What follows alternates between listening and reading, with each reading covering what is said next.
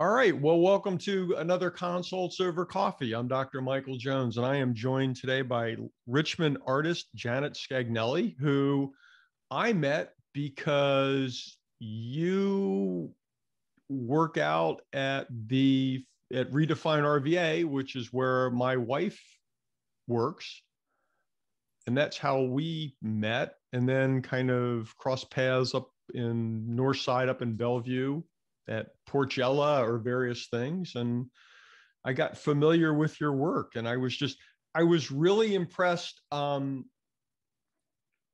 with how you used, and we'll get more into this in a minute, but with how you used your art to process and work through difficult periods in your life.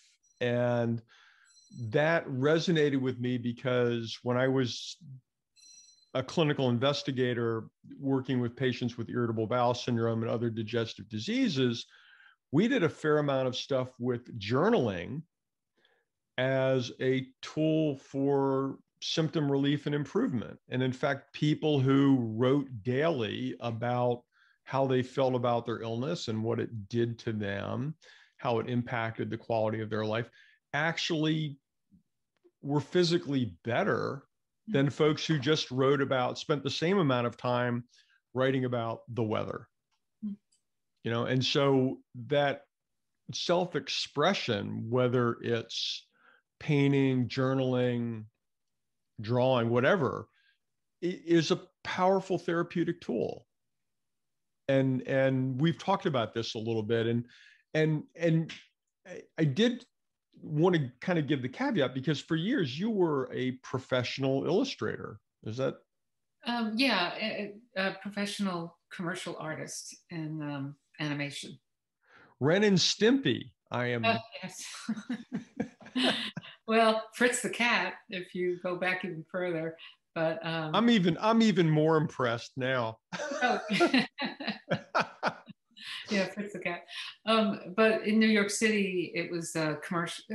New York City was a place that commercials got done, ad agencies, commercials. LA was more where features or TV shows, series were made.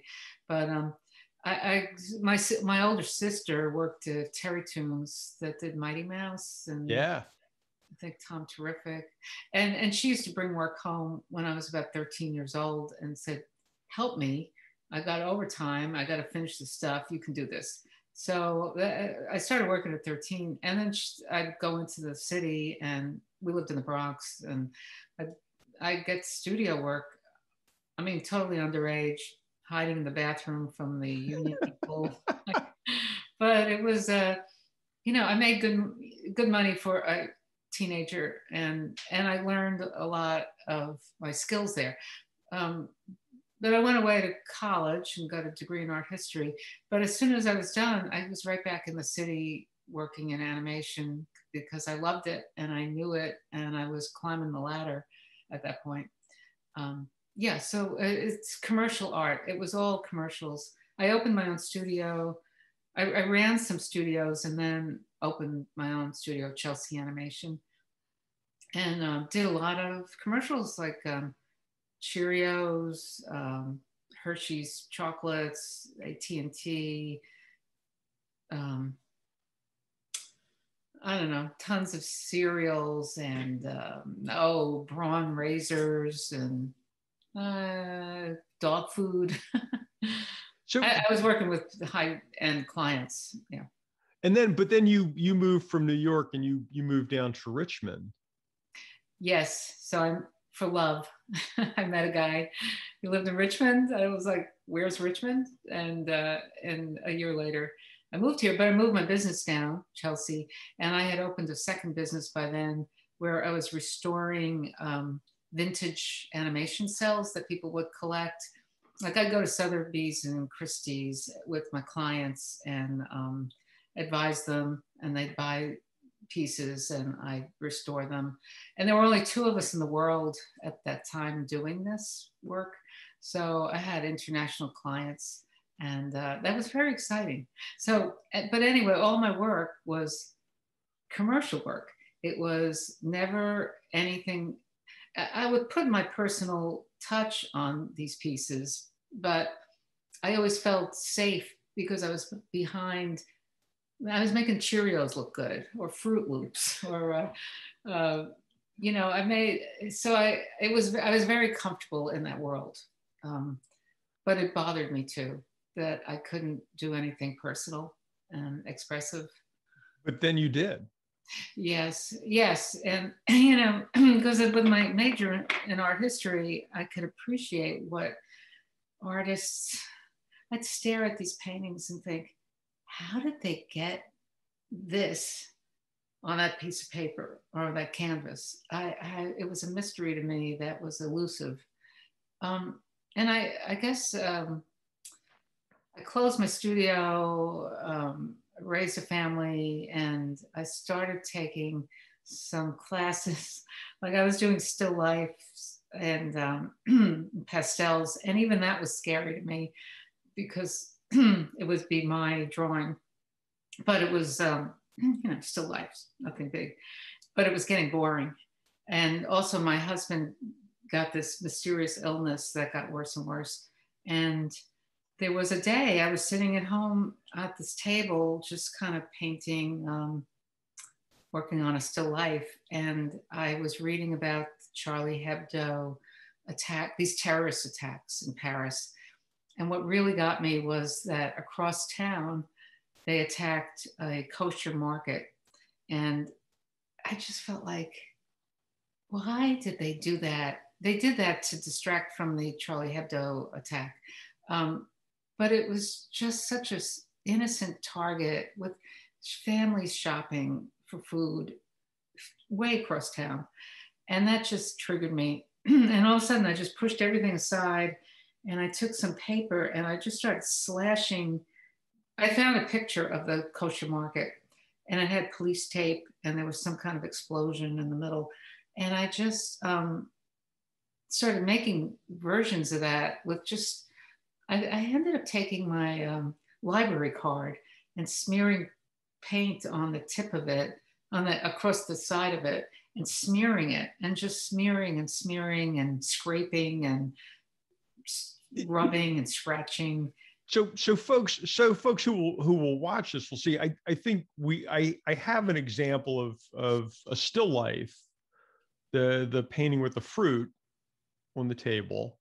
And then is the piece after that the piece that you're talking about with red and black and yeah, that's just, I mean, talk about a fairly radical departure in styles. Yeah, and then actually the point that I got to with those pairs was I had taken maybe a year's worth of classes to get to that, and I was satisfied with it, but in a like a very boring way. I was like, that's nice. But Right. yeah, like I check, you know. But that this I made about 12 paintings of that market, that kosher market, but I didn't show it to anybody. And that was, I think, the key for me was that no one was going to see these. I just they came out of something ripped open. It came out and then it went back in again and closed up. And I didn't, it was months before I showed a good friend who's an artist. I showed it to her one day and she just said, oh my gosh, that's incredible. She's, you know, and I said, no, I'm not an artist. You're an artist. I'm not an artist. And she talked me into showing that painting to a few people. And yeah, can you just spend a minute or two and kind of walk us through this, because it's an interesting piece. When I look at it, it struck me as sort of a constrained outburst in a way. If that, I don't know if that's an accurate. I mean, it really is. It's sort of an emotional meltdown on paper. yeah, That's kind of why I look. I mean, that, you know, but what's represented in that other than your emotions at the moment? I mean, is that the market? Is that sort of your take on the market, or? Right. There was a photo, and the whole front of the store was in the photo. It looked bluish glass, and there was police tape, but I'm looking at it myself now. I mean, I guess I could just say again that my husband's illness, which we didn't know what the hell was going on, and it was getting worse, and this terrorist attacks, and I think there was a few before this one too, but this one just triggered me, and it really was like I needed a reference point, so I had this photo in front of me, and I needed that as a reference, but then I just looked away from it, and I just started smearing paint down and just smearing and smearing. And I think, I put tape down to do the police stripes. So I laid down some tape, smeared the white and red stuff, pulled the tape up, smeared a lot with, like I said, my library card, and I guess it was a lot of like stenciling and going back and forth. And plus, I was doing 10 at the same time. I had them all laid out on my table, and some were small, and this one is pretty large. But I was working on all 10 at the same time. And I was just grabbing one, throwing something on it, pushing it aside, grabbing the other one. And so it's interesting that if you see maybe 10 or 12 of them, they're all they kind of have those colors in them, but they all look different. Some are more rippy, just, destructive looking than others. Did you feel better after you did this? Was it cathartic? Gosh, yeah. Oh yeah. And I have to say, it was like, I think something you were just talking about maybe this happens with journaling, is I lost track of time. Like I just dropped out of my brain of all the worries I had. And I had 2 children also that were getting stressed about my husband's illness, their dad. So there was a lot going on, and I was holding a lot in my head. And I was painting these paintings, and I was just checked out. I was in this feverish state of, I don't know. It was a great feeling. It was a very addictive feeling. No, and I think that's kind of the point. I worry in the sense that folks who see this go, well, she could do this because she's an artist, but you don't have to be to do this, you have to be an artist. But to reap the benefits of this, you don't have to be Picasso, Van Gogh, Janet Scagnelli. You just have to be willing to express your feelings. And that's what we saw with journaling, is just get it out there, whether it's writing it out, whether it's doodling, whether it's, whatever works, but that expresses the emotional cost or burden of what you're dealing with. And that's therapeutic. That's a powerful therapy.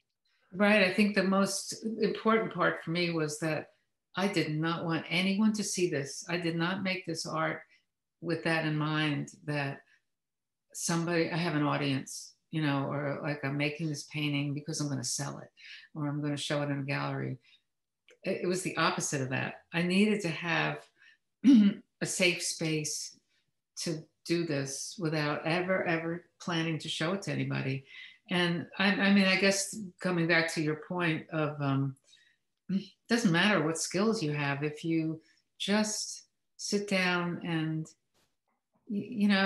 just throw something down, whether it's poetry or writing or music, if you just get rid of the piece that somebody else is going to see it or judge it, I think you can get more close to that place that I just described. That it's funny because I've done that with my writing. Sometimes we all get into dark places and we all have difficult moments. And it's been helpful to me to sort of put those words on paper. Periodically, I make the mistake of sharing it to somebody, and usually with someone, usually the response is, do you need to talk to somebody? Oh, yeah. I'm like, not now. I feel a lot better now. Well, if we look at some of my other work that came after that one, yeah. Well, and that it's interesting because the next two that you sent me are more black and white, Uh, right? I mean, it's again, there's a tension. When I look at them, I see a lot of tension, and it's a little frenetic, but it's also, they seem a little more constrained and cooler to me. Can you walk us through these? yes, and I think what I want to back up and say, well, maybe it starts with these black and white ones. Right after my husband died, it was in October 2016. Like a month later, I called this man I know, Michael Pierce. I know him from Quaker Meeting. And I said, I know you teach art somewhere. And he knew a bit about Steve dying. And he said, you must take my class. It starts January 4th at John Tyler. And you must take my class. This is going to help you a lot. And I was like, no, it's too soon. But he said, you audit it, just show up, get what you want out of it. And it was an intro to drawing. It's like, I can draw. He goes, no, I don't care, take my class. So these paintings from a drawing class that, so I think out how the procedure went. So I decided that at the end of the last thing of the class is just draw anything you want that only you could draw. That's Michael's assignment all the time in every class. So I took photos of Steve when he was healthy, and Trump had just gotten elected, and I had newspaper clippings of that. And my home, which used to be something of a peaceful, safe place, was where the illness happened, the death happened, my children fell apart. It was suddenly my home was not a safe place anymore. I took photos of my home and Xeroxed a whole bunch of them. And then I shredded everything in my sandbox in the backyard, made a pile, took those wooden matches with the red tips, lit the pile on fire and videotaped it. And then I freeze framed 4 spots in this strip of film.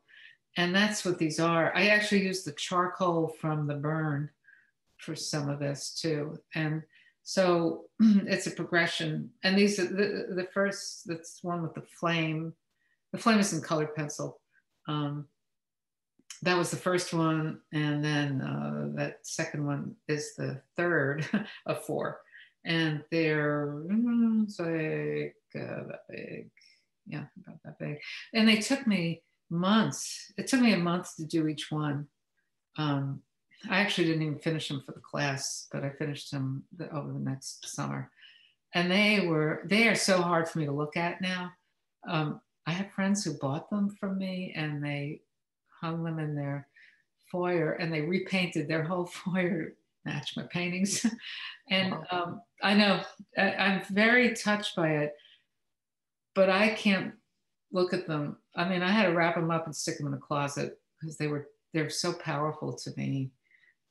But again, I did them in a safe place because I did them in a class with a teacher who is he makes it a safe place to express yourself. And that's his goal, is to get students to express themselves. It looks like, I mean, it seems like it's a catharsis of some.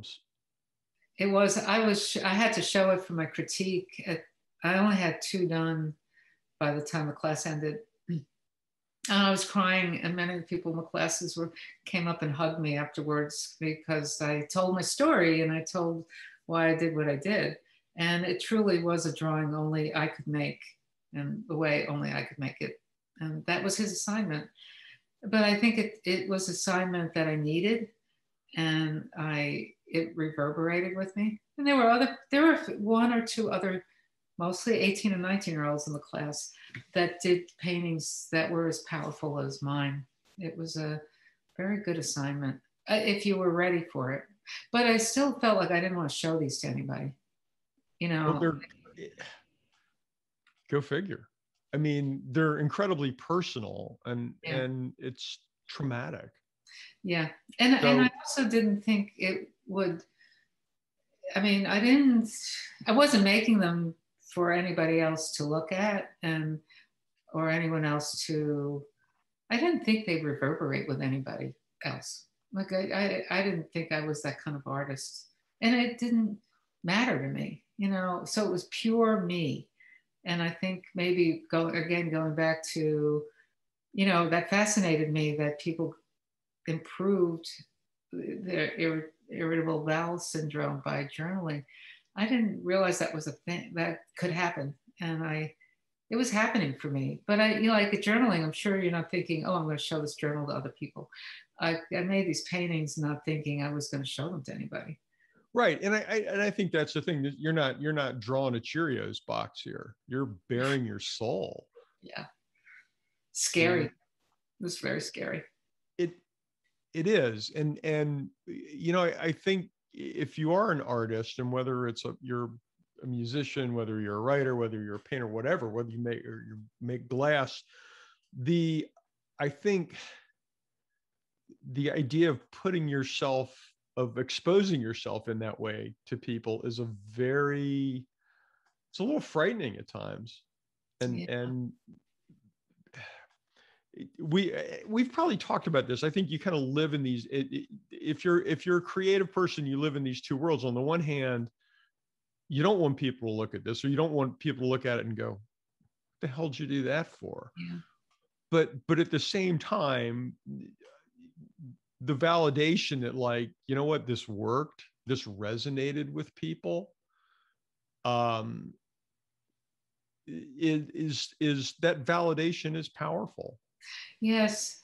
I had an argument once a long time ago with someone who said art needs to be shown to other people. Art is about the relationship of the viewer, listener, reader, to the piece. And I said, no, I was so adamantly saying that is not, I took the other tack, which is how I started with these paintings, was I don't need to show this to anybody. In fact, I don't want to show it to anybody.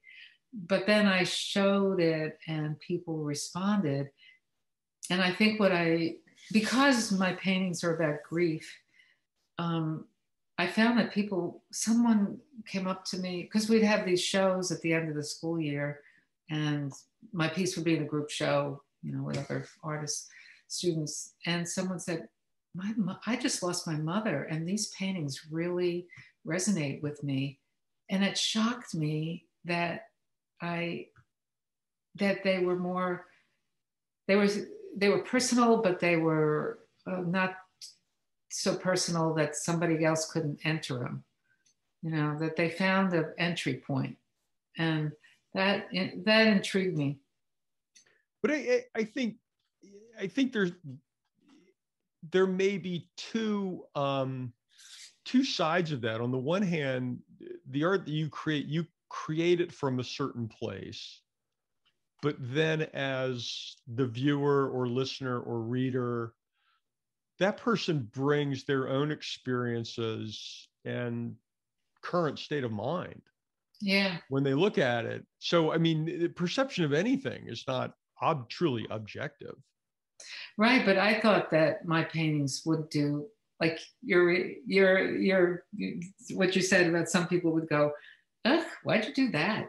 I do have one friend, a good friend, that goes, now I've taken this class about 7 times. So I've got bodies of work every time, which as you'll see, my style changes because I choose to go, okay, for this 8 paintings, this is why I want to do this style, because my thought is I have to find the style that fits my feelings. And but she looked at like 3 or 4 versions of my series, and she go, "Can't you paint something happy?" You know, and I go like, "Nope." Draw me Fritz the cat. Yeah. Well, which is edgy. Yeah. Well, so speaking of a change in style, the next piece, and I've should have, it is actually more animation, right?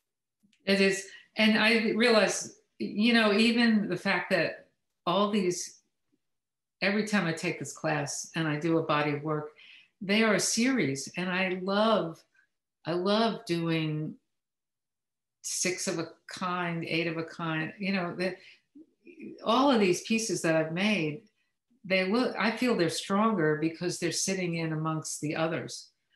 That really, I can't imagine not doing that. That this is my style. I love the fact that I do 8 versions of something because Yeah. they talk to each other. And actually, as we get further along, there's one set of botanical paintings, and people kept saying to me, "Which one do you like the best?" And I said, in front of them, I can't tell you because I don't. They'll hear me, and I don't want them to know which one is my favorite. Don't Like pick children. favorites. Yeah. The tell me about it. I'm blocking on the chart that for the. It's sorry. It's go a ahead. No, go ahead. phenakistoscope. Phenakistoscope. That's it. Yeah. P-H-E-N. It's Greek. P-H-E-N. Phenakistoscope. And it's an early form of animation. And maybe some people you might be familiar with a drum that spins, and you look through a slot in this drum, and it's a continuous drawing inside that when you rotate the drum, you see the character moving. A zoetrope. And yeah, zoetropes, they're a little more familiar, if anything, but this was another version of it, maybe before, I don't know, it's right around the same time that people would make these things.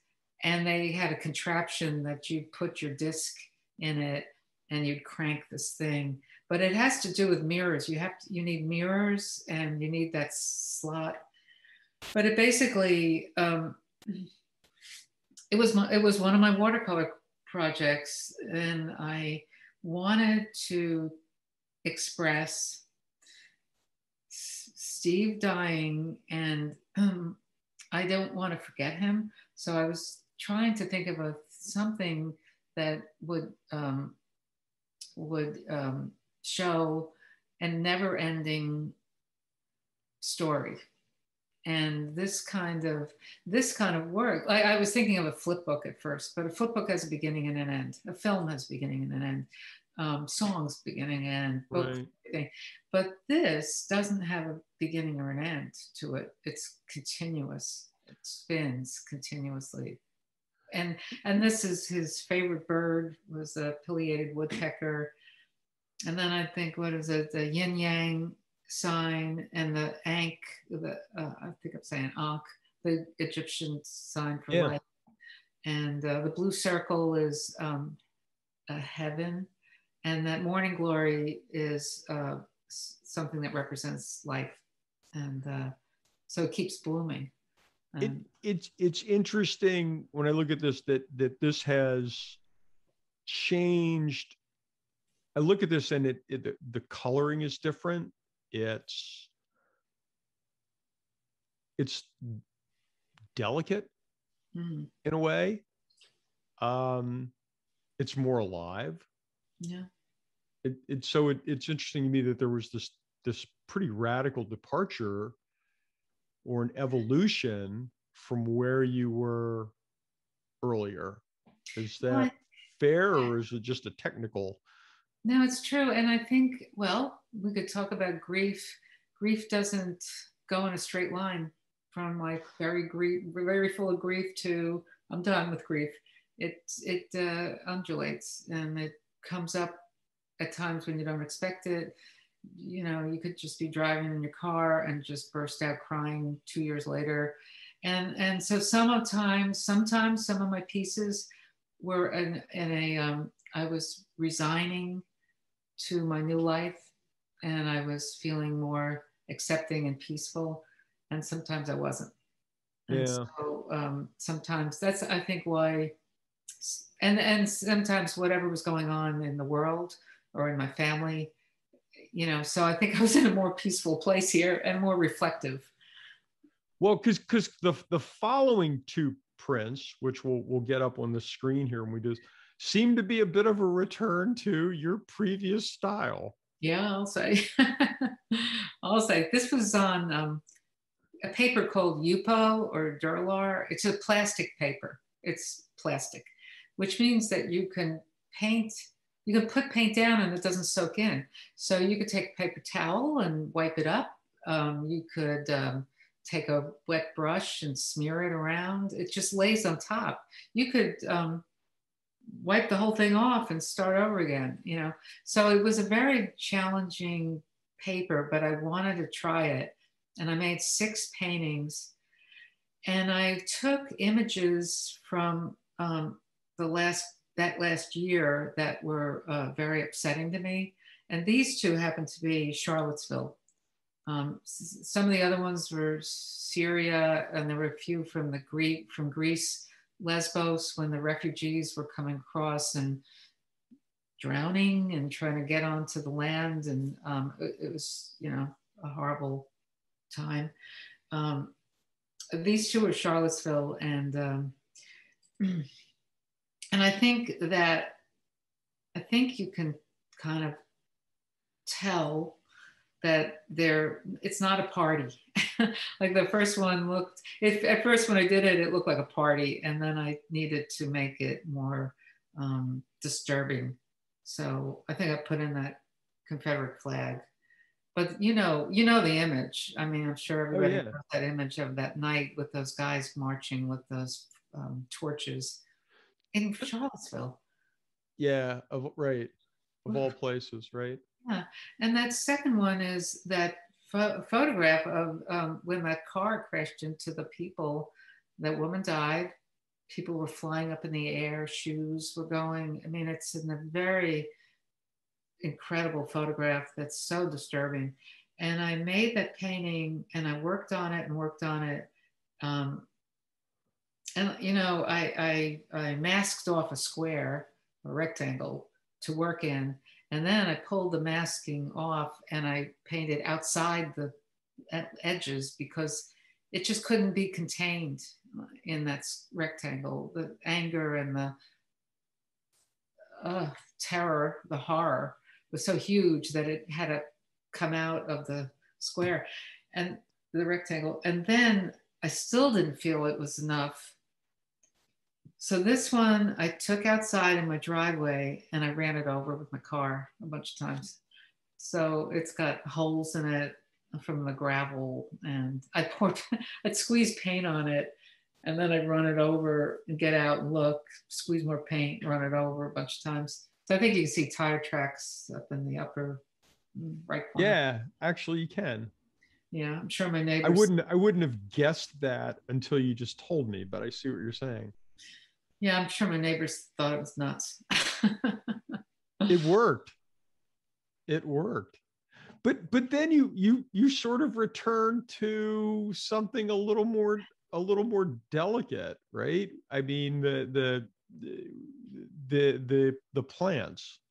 Oh, right. Well, I think the very next one is the leaves falling. Yeah. So I took a piece of watercolor paper that's my height and my width. This is a self-portrait. And so, it's like 5'7" and whatever, 20 something inches wide. And then I walked around my neighborhood and I picked up leaves that made me think about different times in my life and living, because I lived in that house I raised our family for 25 years in that house and North Side. And these were leaves that just, everyone that I picked up, I had a thought about a memory. So I brought them back and started painting them, and each one, maybe it's like 4 or 5 inches large, and it would take a day or two to paint one of them. Um, but they're falling, and Yeah. they're gathering at the bottom, and it's about resigning myself to what turns my life took. Um, and all these paintings, whether they're peaceful looking or delicate or angry, they're all mine in the end, as angry or destructive they are. In the end, they're mine, and I feel like I don't know what to say. I won.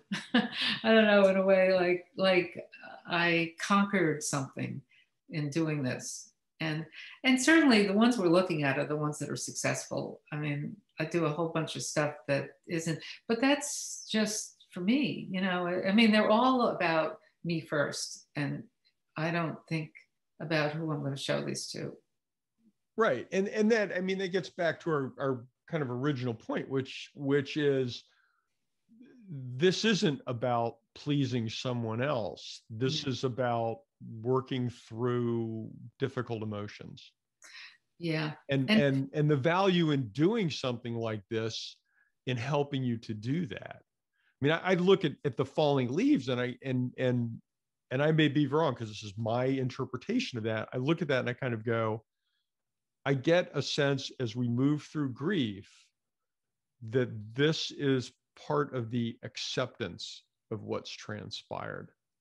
Right. And it's autumn, which is Yeah. the time of year where things are dying, but they're dying and they look beautiful at the same time. I mean, I feel like all my paintings are beautiful to me. Yeah, no, this, I mean, just on its face value alone, you look at how things are arranged, I look at the colors, I look at it and go, that's really pretty. Like, just first blush, and then you kind of realize, well, what's it represent? But it certainly represents your grief in a very different way than I'm slashing paint on a canvas with my library card, or I'm driving over things in my driveway. It's coming from a different perspective. It may be the same process, but it's a different point in the process. Is that fair? Exactly. I have a friend whose wife died a year after Steve died, and we were all good friends. And he wrote a book, a book of poems, and some of them are very angry, and some, I mean, it's almost a parallel thing. I got what he was doing. Like, some of them are peaceful and short or lovely, and some of them are angry. And they mix up. You go back and forth with those feelings. Well, And I again, spent months on these things. I mean, each one of these series takes me about 4, 5, 6 months. So I have to really feel like I want to live with this for the next 6 months. when you start one of these, I'm sure that you're in a certain place. Can it be difficult to come back to them later and sort of recapture? Do you have to kind of recapture where you were emotionally when you started that? Or have you sort of at that point done enough to lock it in that you know what you need to do? You mean like each painting over the 4 months or 6 months? Yeah. So Yeah. each one is different than the other. Like, I want them to be different, but also related. So when I pick up my next one to do, or maybe I'll go back and forth, sometimes with that one on the Yupo paper that I ran over, I had 6 of them. And sometimes I would evolve into something and I go, oh, that one could use a little of this. And I go back and forth. So they're all different. I know I'm engaged. I'm totally engaged in that theme for that period of time. So you can retain that and go back to it, even if you're not emotionally in the same place that you were when you conceived the project. Yeah. Oh, yeah. So far, So far, so good. And the one I'm working on now, it didn't take me 4 months. It's taking me more like 9 months, which is it's a challenge now. But I draw every night. I mean, this is my go-to thing every night. I can't wait to get in my art room and sit down with my drawing. And I get, because I don't know, to say it's like addictive, it's like my fix. Like I need to go there and clear my brain and sit there What for 1 or 2 or 3 hours. it strikes me as being sort of self-care, almost Yeah. nurturing, self-nurturing Yeah.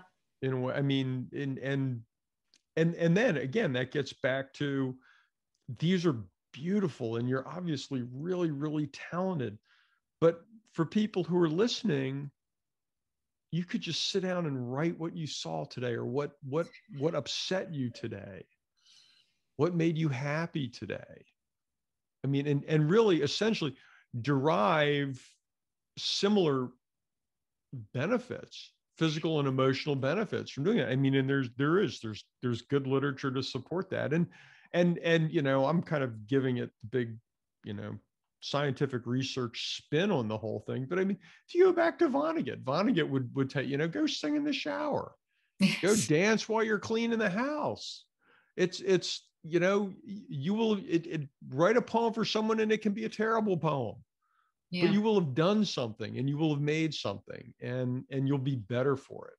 Yes. Yeah. And it's probably part of my personality is that I do care I care a lot about what people think of me. So the fact that I gave myself permission to not show this stuff to anybody was the perfect frame for me to move in, to try this.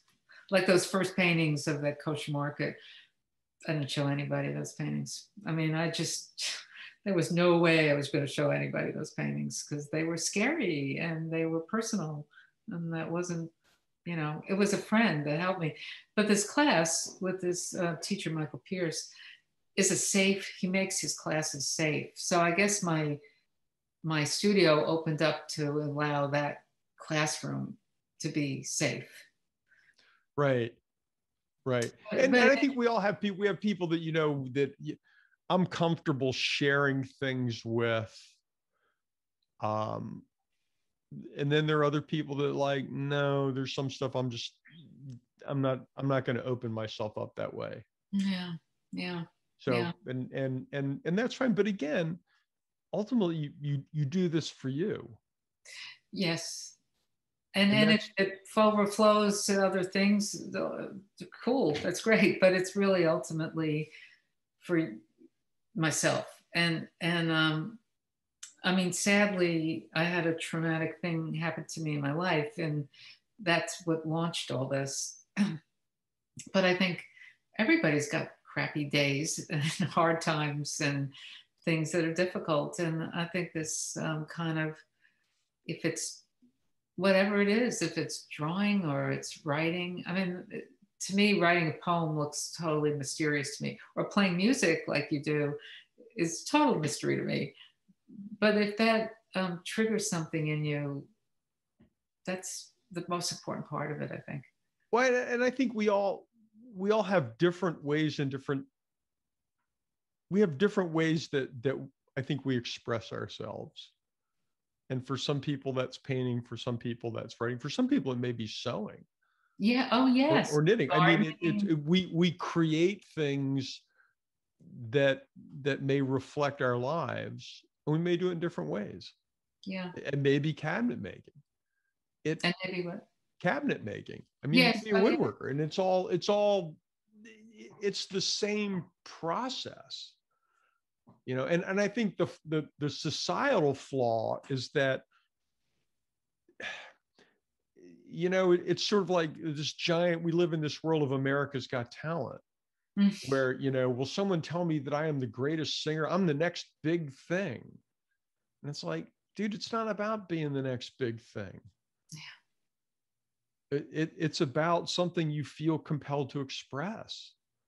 Yeah. And there's so much pressure from outside to, right? Like, well, if you're not perfect, well, then what are you? It's like, why are you even doing that? You know, people are quick to judge, and social media. I mean, there's just so much outside pressure um, that Well, we you do. need I to, think it's a society that values the result yes. or the monetization Yeah. rather than the process. Yeah. You And, know, and and it's I, like, you know, it's the same thing. I mean, Debbie deals with all the time. Like, I want to be, I want to weigh 50 pounds less and be able to bench press twice my body weight and win a marathon. It's like, tomorrow. Right. right. And it's like, well, no, you know, it's really about the process. It's about go out and do something today. You don't have to run a marathon today. Go for a walk around the block.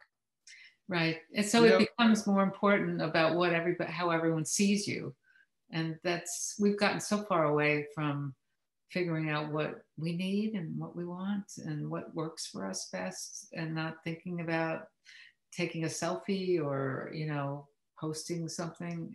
It's where we have come a long way from it. well, and that's why you know I'm really glad that you're sharing this for and for people to see this, because none of these things, none of what you're sharing here are exactly alike, and stylistically they're very different.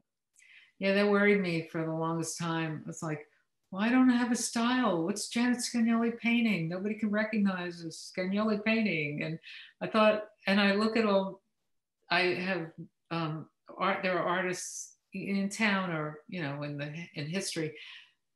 You oh, that's that's a Mondrian. You know, we could spot that a mile away.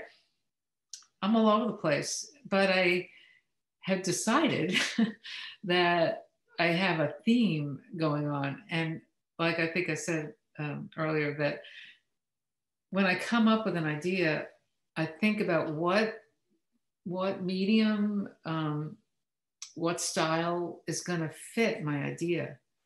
And so they all are coming from chaos and grief and destruction and rising up out of that.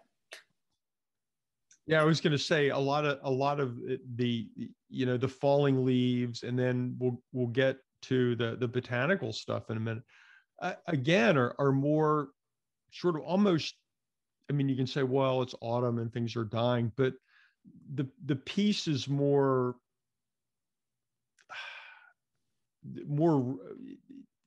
there's more order and structure, and I would say innate. Like you look at it and go, well, that's pretty, Yeah. right? I mean, just the casual, as opposed to, geez, you know, a bomb went off in here, an emotional bomb went off here, and this is catharsis. Yeah. So it's a gift to be able to express that in different ways. I mean, in the music world, it's akin to someone who is a versatile jazz musician who you find on stage, you know, playing, you know, in a heavy metal band. It's like, well, you know, yeah, I got that too. And Yeah. it's just about it's about a vocabulary, and that just that comes with time. I mean, at least in my world, it's like it's just a matter of learning that vocabulary. Yeah. And I think, I mean, animation, because we didn't mention this, but I didn't do computer animation. It was all hand drawn work. And my studio, what I specialized in was not just the flat paintings that I don't know, like a Yogi Bear, you know, that's typical flat paintings. But I did a lot of rendering, like we did colored pencil animation, where we were drawing with a pencil and then flipping and making the next one look rendered. I was doing the airbrush animation, colored pencil, paint, but everything. That's what people came to me for, was a more unique look.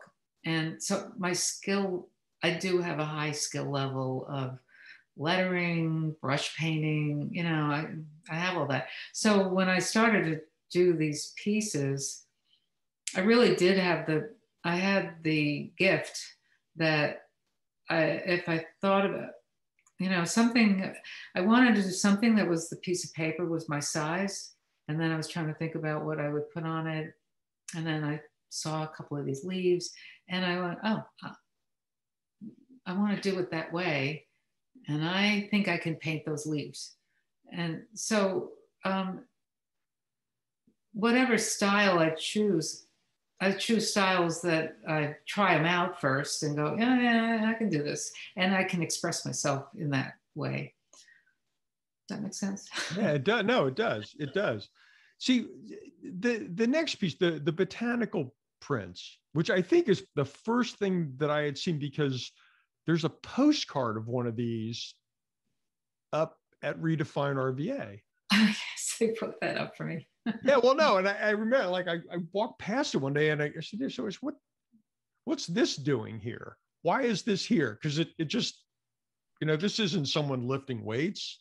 This isn't someone out running. I'm like, this is cool. Why is this here? And that was kind of the introduction to like the story. And these remind me of like English botanical prints. That's what I was going for. Yeah. Yeah. I'm like, wow. And then, so can you tell us a little bit about these? So there's 8 of them and they're large, and each one has a secondary piece underneath it. And I found a yellowed paper that I wanted to use because I really was trying to emulate that British botanical paintings that are old. So I really love them so much. But the idea came to me.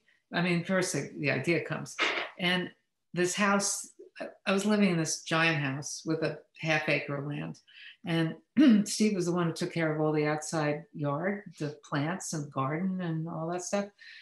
And suddenly I'm doing it because he's gone, and I'm trying to take care of the inside of my house, my 2 children who are falling apart, I'm falling apart. And then I got these like plants outside and they're falling apart. They're dying. And I don't know how to take care of these things. So they're dying, or there's weeds that I can't kill, and they're coming up all over the place. So I was feeling so upset about it. And I finally decided, well, what if I paint them? And then I own them. Like, I win again. Like, they're not going to get the best of me, even though they died. So I went around and grabbed a bunch of dying stuff, and I took some pictures of some of the weeds that were very healthy growing. And a lot of times people look at some of these weeds and they go, I hate that weed. I know exactly what that weed is, so I had that idea, and then I'm thinking, well, how do I render them? Oh, what if, all those botanical British, whatever, those botanical illustrations are beautiful and perfect. And they're the plants at their height, they're flowering, they're just like at their peak. And I thought, well, what if I do them when they're dying and dead and looking crappy? But I make them look that way, make them look as perfect, I even took a class in Lewis Skinner Botanical Gardens in botanical illustration, just enough of the class. So like, I want to do this and I want to learn a few things. And then I was like, okay, I'm done with the class.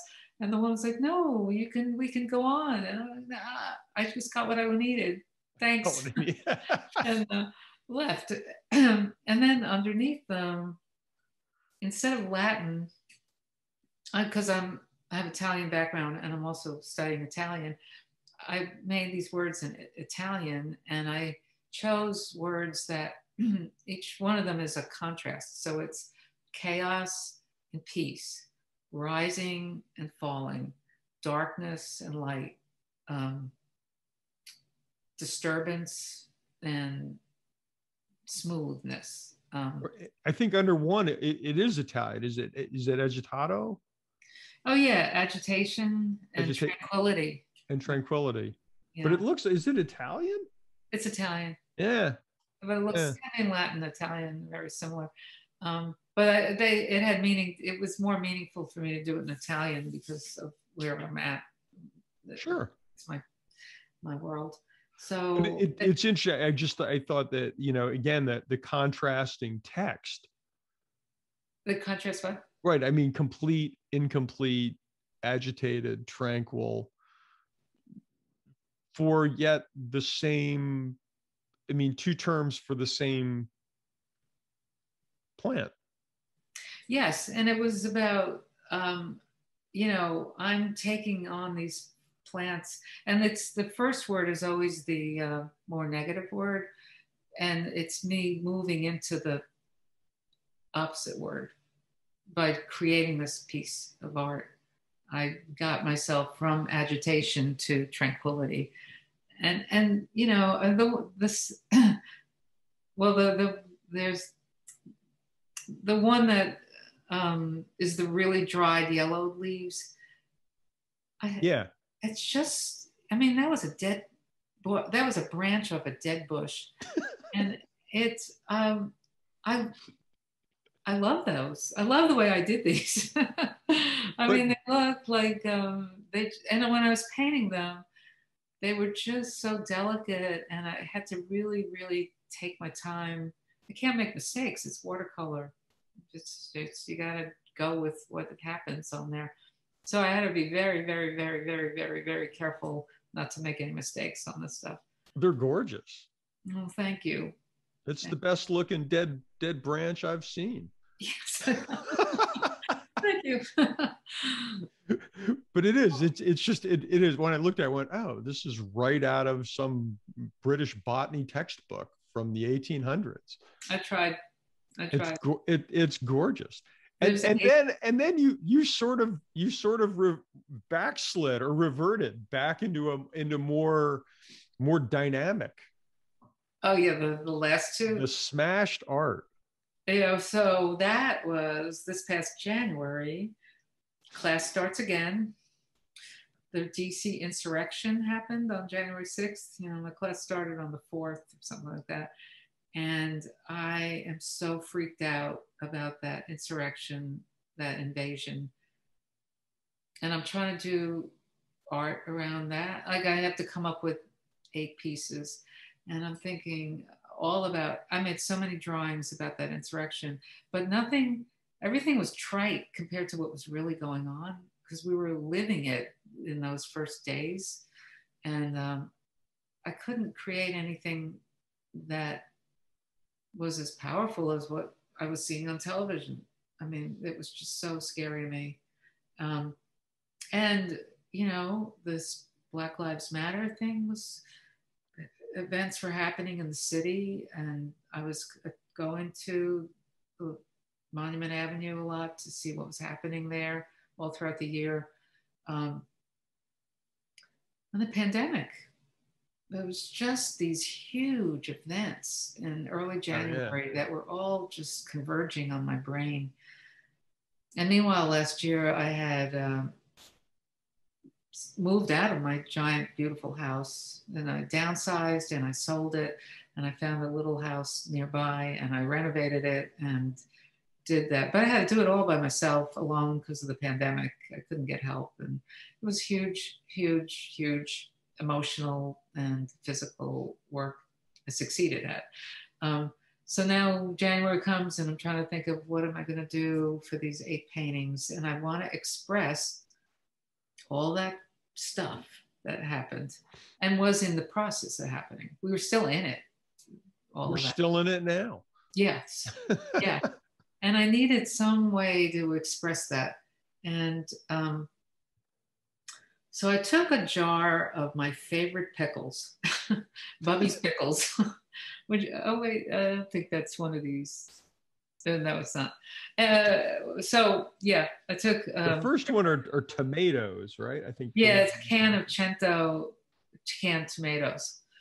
The one I started with was Bubby's Pickles, a jar, which is a beautiful label, and they're really delicious. And I put them out in my backyard, and I took a sledgehammer and I just sledgehammered the hell out of it.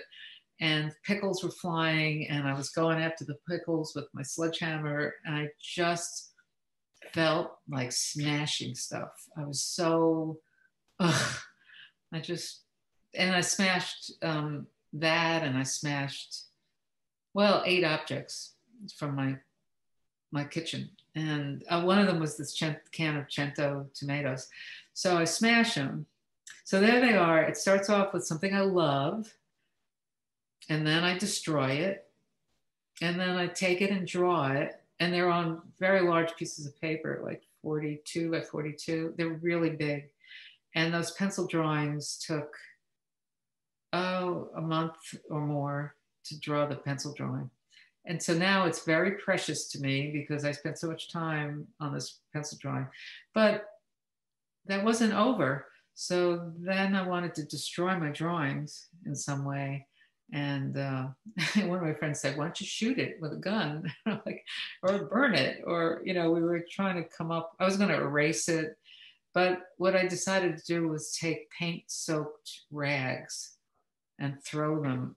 I mean, it was very random. I didn't know where the paint rags would land, and I just stood out there in my backyard with the paintings, the drawings on the ground, and just had these wadded up rags that I'd open up and just throw them. And it was scary. And that was what I wanted. I wanted to feel that a second destruction. So it was like beauty, destruction, beauty, destruction. It was just reflecting so much that was going on because things just kept happening and falling apart in the world. In Richmond, you know, every time we think in the pandemic, every time we think things are getting better, now the variant shows up, and it just it was everybody's talking about it. It is a very emotional, taxing time emotionally for everybody, and we're all having our own journey. Some people are getting COVID, some people are dying, and so I needed to destroy this great drawing that I made. But in the end, well, I won't say but, we'll say and, in the end, I own this. And it's a reflection of all of these ups and downs. And it's my finished piece of expressing all that. So in the end, it's a positive piece. Well, and then that really just kind of circles us back to what I think is kind of the overarching theme, which is through painting, through writing, through music, through whatever means of self-expression you're comfortable with,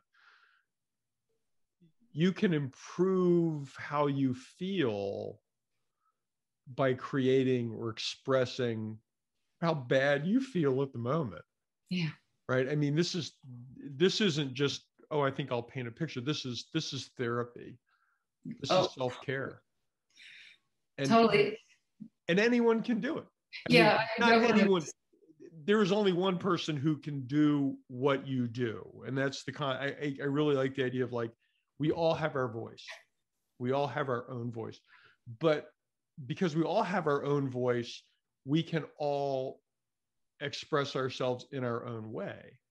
Yes. And I think some people may find that kind of daunting, like, well, I could never do that. But it's like, no, you could sit down and write, you know what, today was a bad day, and here's why. Yeah. You know, but in the middle of this bad day, I found this, and it was cool.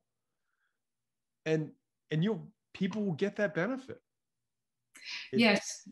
And I guess, you know, I do keep repeating this, is that, and don't worry about somebody's going to look at it. You know, I mean, I think all that journaling that you discuss is not for people to read that journal. I mean, that is your personal journal. You're not going to share. That wasn't the goal of it, is to share a diary or a journal. I think that's the key, is just to be able to sit down and, write a song, or, you know, or a poem, or a little short story. And like you said, it could be terrible, but it doesn't matter if you can just get that to that feeling. And it might take a lot of tries. I mean, I think you do one, and then the next day you try again, and it's better or worse than the first one. And then the third one is going to be, then you got something to compare to. It's like, oh, I liked what I did on that second line, or I like the way I drew that line. Let me try But that line over here. with the emphasis being it's yours. Yeah, yeah. It's yours to do with as you see fit. It's, you can share it with whoever you want. It's not about, is it good? Good is, do I feel better having done this? Yeah. That's good.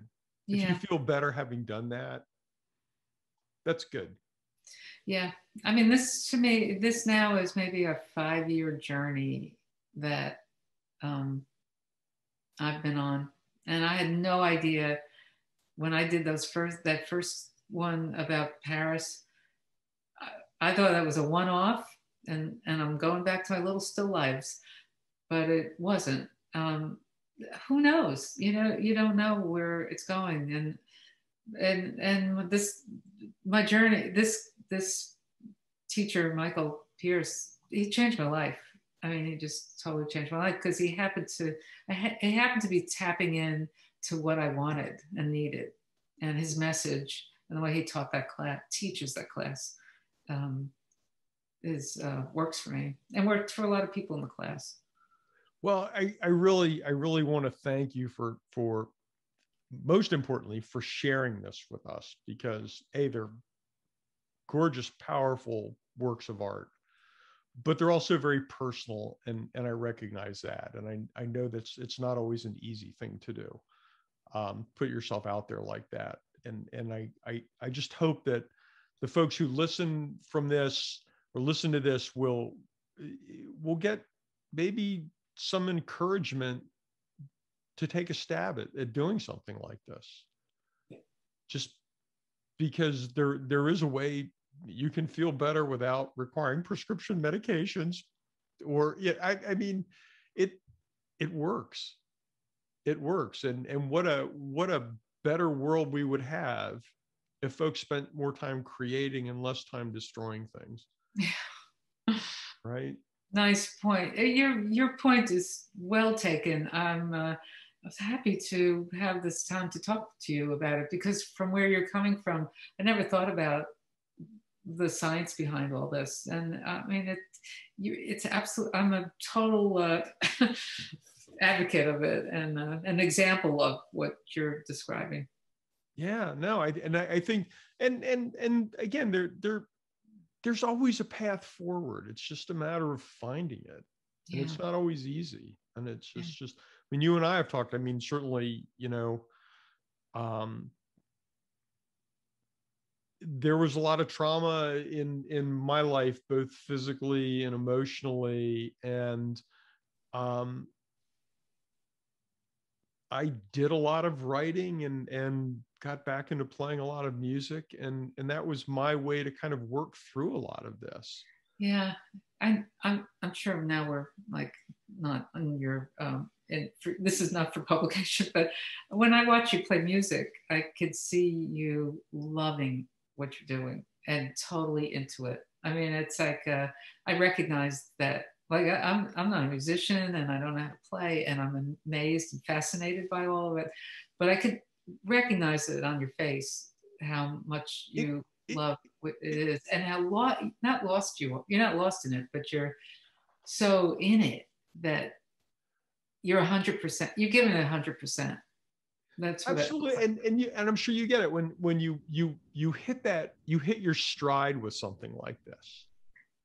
We go, got it, and it's working, and that's a really cool thing, and it's true whether you're painting, whether you're playing music, whether you're building a cabinet, whether you're painting your house. It's all the same thing. Yeah. And there's just that moment where you kind of realize, like, this is really cool. Yeah. Well, you hope that everybody gets to experience that. I mean, you really hope, because now that I've experienced it, I want everybody to have that, get that feeling. It's that little, um, it's really addictive to get that feeling every time. You know, I look for it. If I don't draw, I don't, you know, I mean, maybe I could take a good walk or a nice bike ride, but I'm always hunting because I like that feeling so much. I want it again.